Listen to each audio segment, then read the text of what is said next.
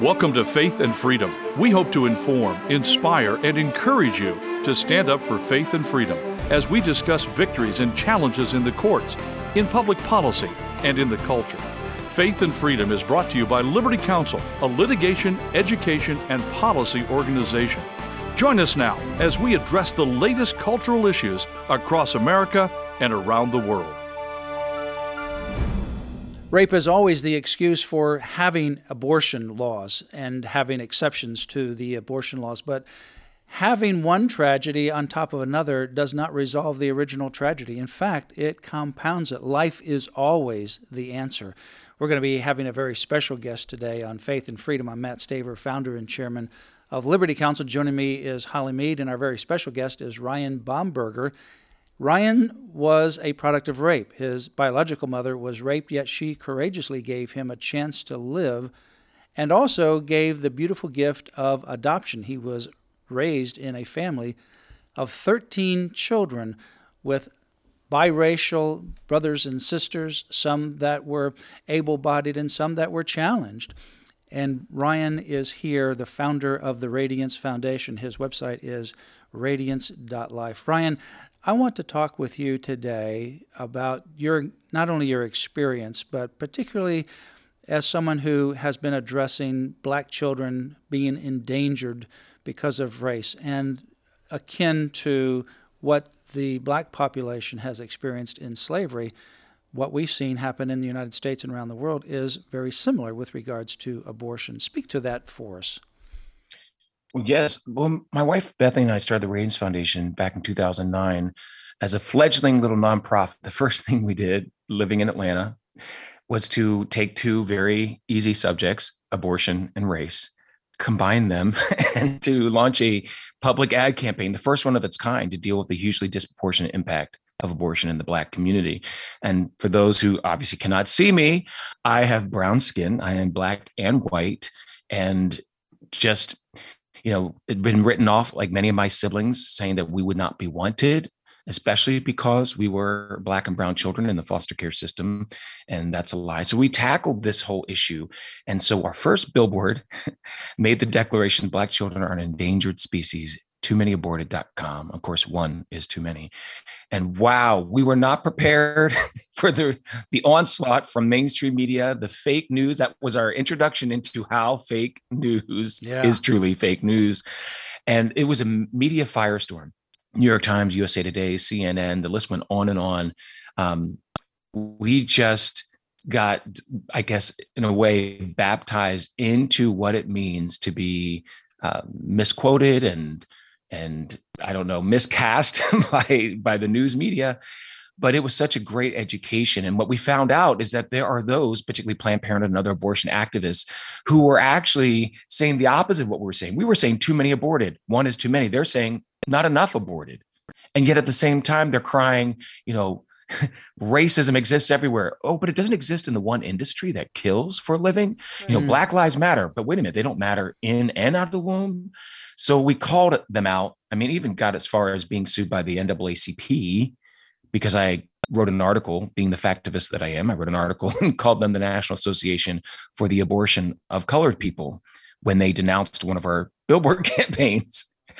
And yeah, they didn't like that. So that was You're 2 awesome. years in federal court for exercising, one of my most basic civil rights, free speech. But this really has stirred up so many on the radical pro-abortion left that somehow say and now today they're saying it's racist to not fund more abortions in the Black community, where abortion rates are already up to 5 times higher. Nationwide, they're 3 times higher. But in New York City, more Black babies have been aborted than born alive. Yeah, and you look at 86% of Planned Parenthood facilities are in Black and Hispanic neighborhoods. I mean, the facts just scream. Yeah, the largest abortion clinic in the world, or in the United States certainly, is in Houston, Texas. It's a Planned Parenthood multi-story building, and it's intentionally placed right there in between a Black and brown neighborhood, very close to a public secondary school as well. So all of that is part and parcel of Planned Parenthood. And in fact, interestingly, last year, Planned Parenthood came out and finally acknowledged that its founder, Margaret Sanger, was racist. But just acknowledging that she's racist doesn't end the racism. it has been a racist organization. Abortion has, and Planned Parenthood has, from the very inception. Yeah. Margaret Sanger wanted to intentionally eliminate the black population, among others, the brown population, others that were of different lower IQ in her estimation. She called these people weeds. Human weeds. And that's why she put the contraceptive clinics and then later the abortion clinics right in the middle of these minority neighborhoods. Absolutely. I mean, but in that article written by Planned Parenthood President Alexis McGill Johnson, where it says, "I'm the head of Planned Parenthood. We're done making excuses for our founder." That was the title of the article. But then she went on to make excuses for the founder, right? And saying, and they didn't outrightly say that she was racist. She wasn't willing to fully commit to that, right? But she was justifying, oh, here's why we do celebrate her. We celebrate her because of the birth control crusade. But we have to remember that she wrote in Women in the New Race, chapter 18, I believe it was, she said that birth control is nothing more or less than the facilitation of the process of weeding out the unfit, of preventing the birth of defectives or of those who will become defective. This is the mother of the birth control crusade. So they still were making excuses to why they still embrace her. And that was the reason why they said, we're still going to honor her, but we're going to take her name off of some of our centers. It doesn't matter. You can change the name of a center, but it doesn't change the DNA of your anti-human organization. But the bottom line is they make a lot of money killing all those babies. Billions. And if you think about the impact that it's had on the black community, it's just incalculable. And it has been, in fact, where this case originated out of Mississippi, the case that went up to the United States Supreme Court in the Dobbs decision, the huge number of percent of the abortions in that state were on black babies.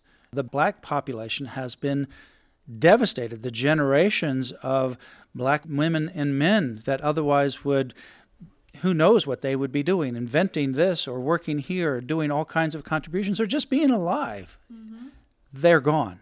And that generation, that generational line has been forever wiped out. Absolutely. I got myself in trouble a little while ago when I made a meme about Planned Parenthood and their eugenics approach to life and their deeply racist DNA. And the meme said, we kill more black lives in 2 weeks than the KKK lynched in a century. Planned Parenthood, eugenics, no matter what. And Instagram threatened to suspend our account. But here's the reality. There were 3,446 black individuals lynched in the 20th century. But in 2 weeks, Planned Parenthood kills 4,452 of the most vulnerable black lives. And yet they now call themselves an anti-racist organization. Can this get any more surreal? Like, what does racism even mean anymore? I know. Now, Ryan, you said that abortion is slavery. Describe what you mean by that. Oh, it is. I don't think there are two examples in American life of inhumanity that are more closely tied than abortion and slavery. No examples in American jurisprudence that have so many parallels. I mean, in both of them ruled, 7-2 in Dred Scott that black people of my complexion were not fully human and they were not protected by the Constitution. In Roe v. Wade, 7-2 decision, where they said that unborn human beings are also classified as not human enough to be protected by the Constitution. In both cases, deemed as property. And anytime a human being is not afforded the personhood that God gives us, every human is a person, every person is a human. It's really that simple. But anytime that is not afforded to any group of human beings, what has been the fallout? Discrimination and death every single time. And there are just so many parallels. I mean, in slavery, you had children who were severed from their parental relationships, severed from their mothers, and that was in order to profit slave masters. Well, in abortion, children are severed inside of their mothers in order to profit abortionists. There are so many parallels. I mean, I wrote an article, Abortion is Slavery, and it just lists some of these tragic parallels that the radical pro-abortion Democrat Party, the party of slavery, the party of Jim Crow, the party of KKK, and the party now of unlimited abortion is unwilling to acknowledge. Except they say that abortion bans are slavery. It's the Orwellian kind of use of language, taking language Right. and making it meaningless or using it completely opposite of what it's intended to mean. Just like the definition of woman, not knowing what a woman is. A United States Supreme Court justice not being able to define what a woman is. Well, our very special guest is Ryan Bomberger. He is the founder of the Radiance Foundation. His website is radiance.life. That's radiance.life. I encourage you to pray for this next battle that is on us now, and that is an intense battle to protect human life. After Roe v. Wade and Casey have been overturned on June 24th, the battle is really intense in the states and in Congress. For more information, visit lc.org. You've been listening to Faith and Freedom, brought to you by Liberty Counsel. We hope that we have motivated you to stand up for your faith, family, and freedom. Get informed and get involved today. Visit Liberty Counsel's website at lc.org, where you can obtain email alerts and other information to keep you informed and involved. The website again, lc.org.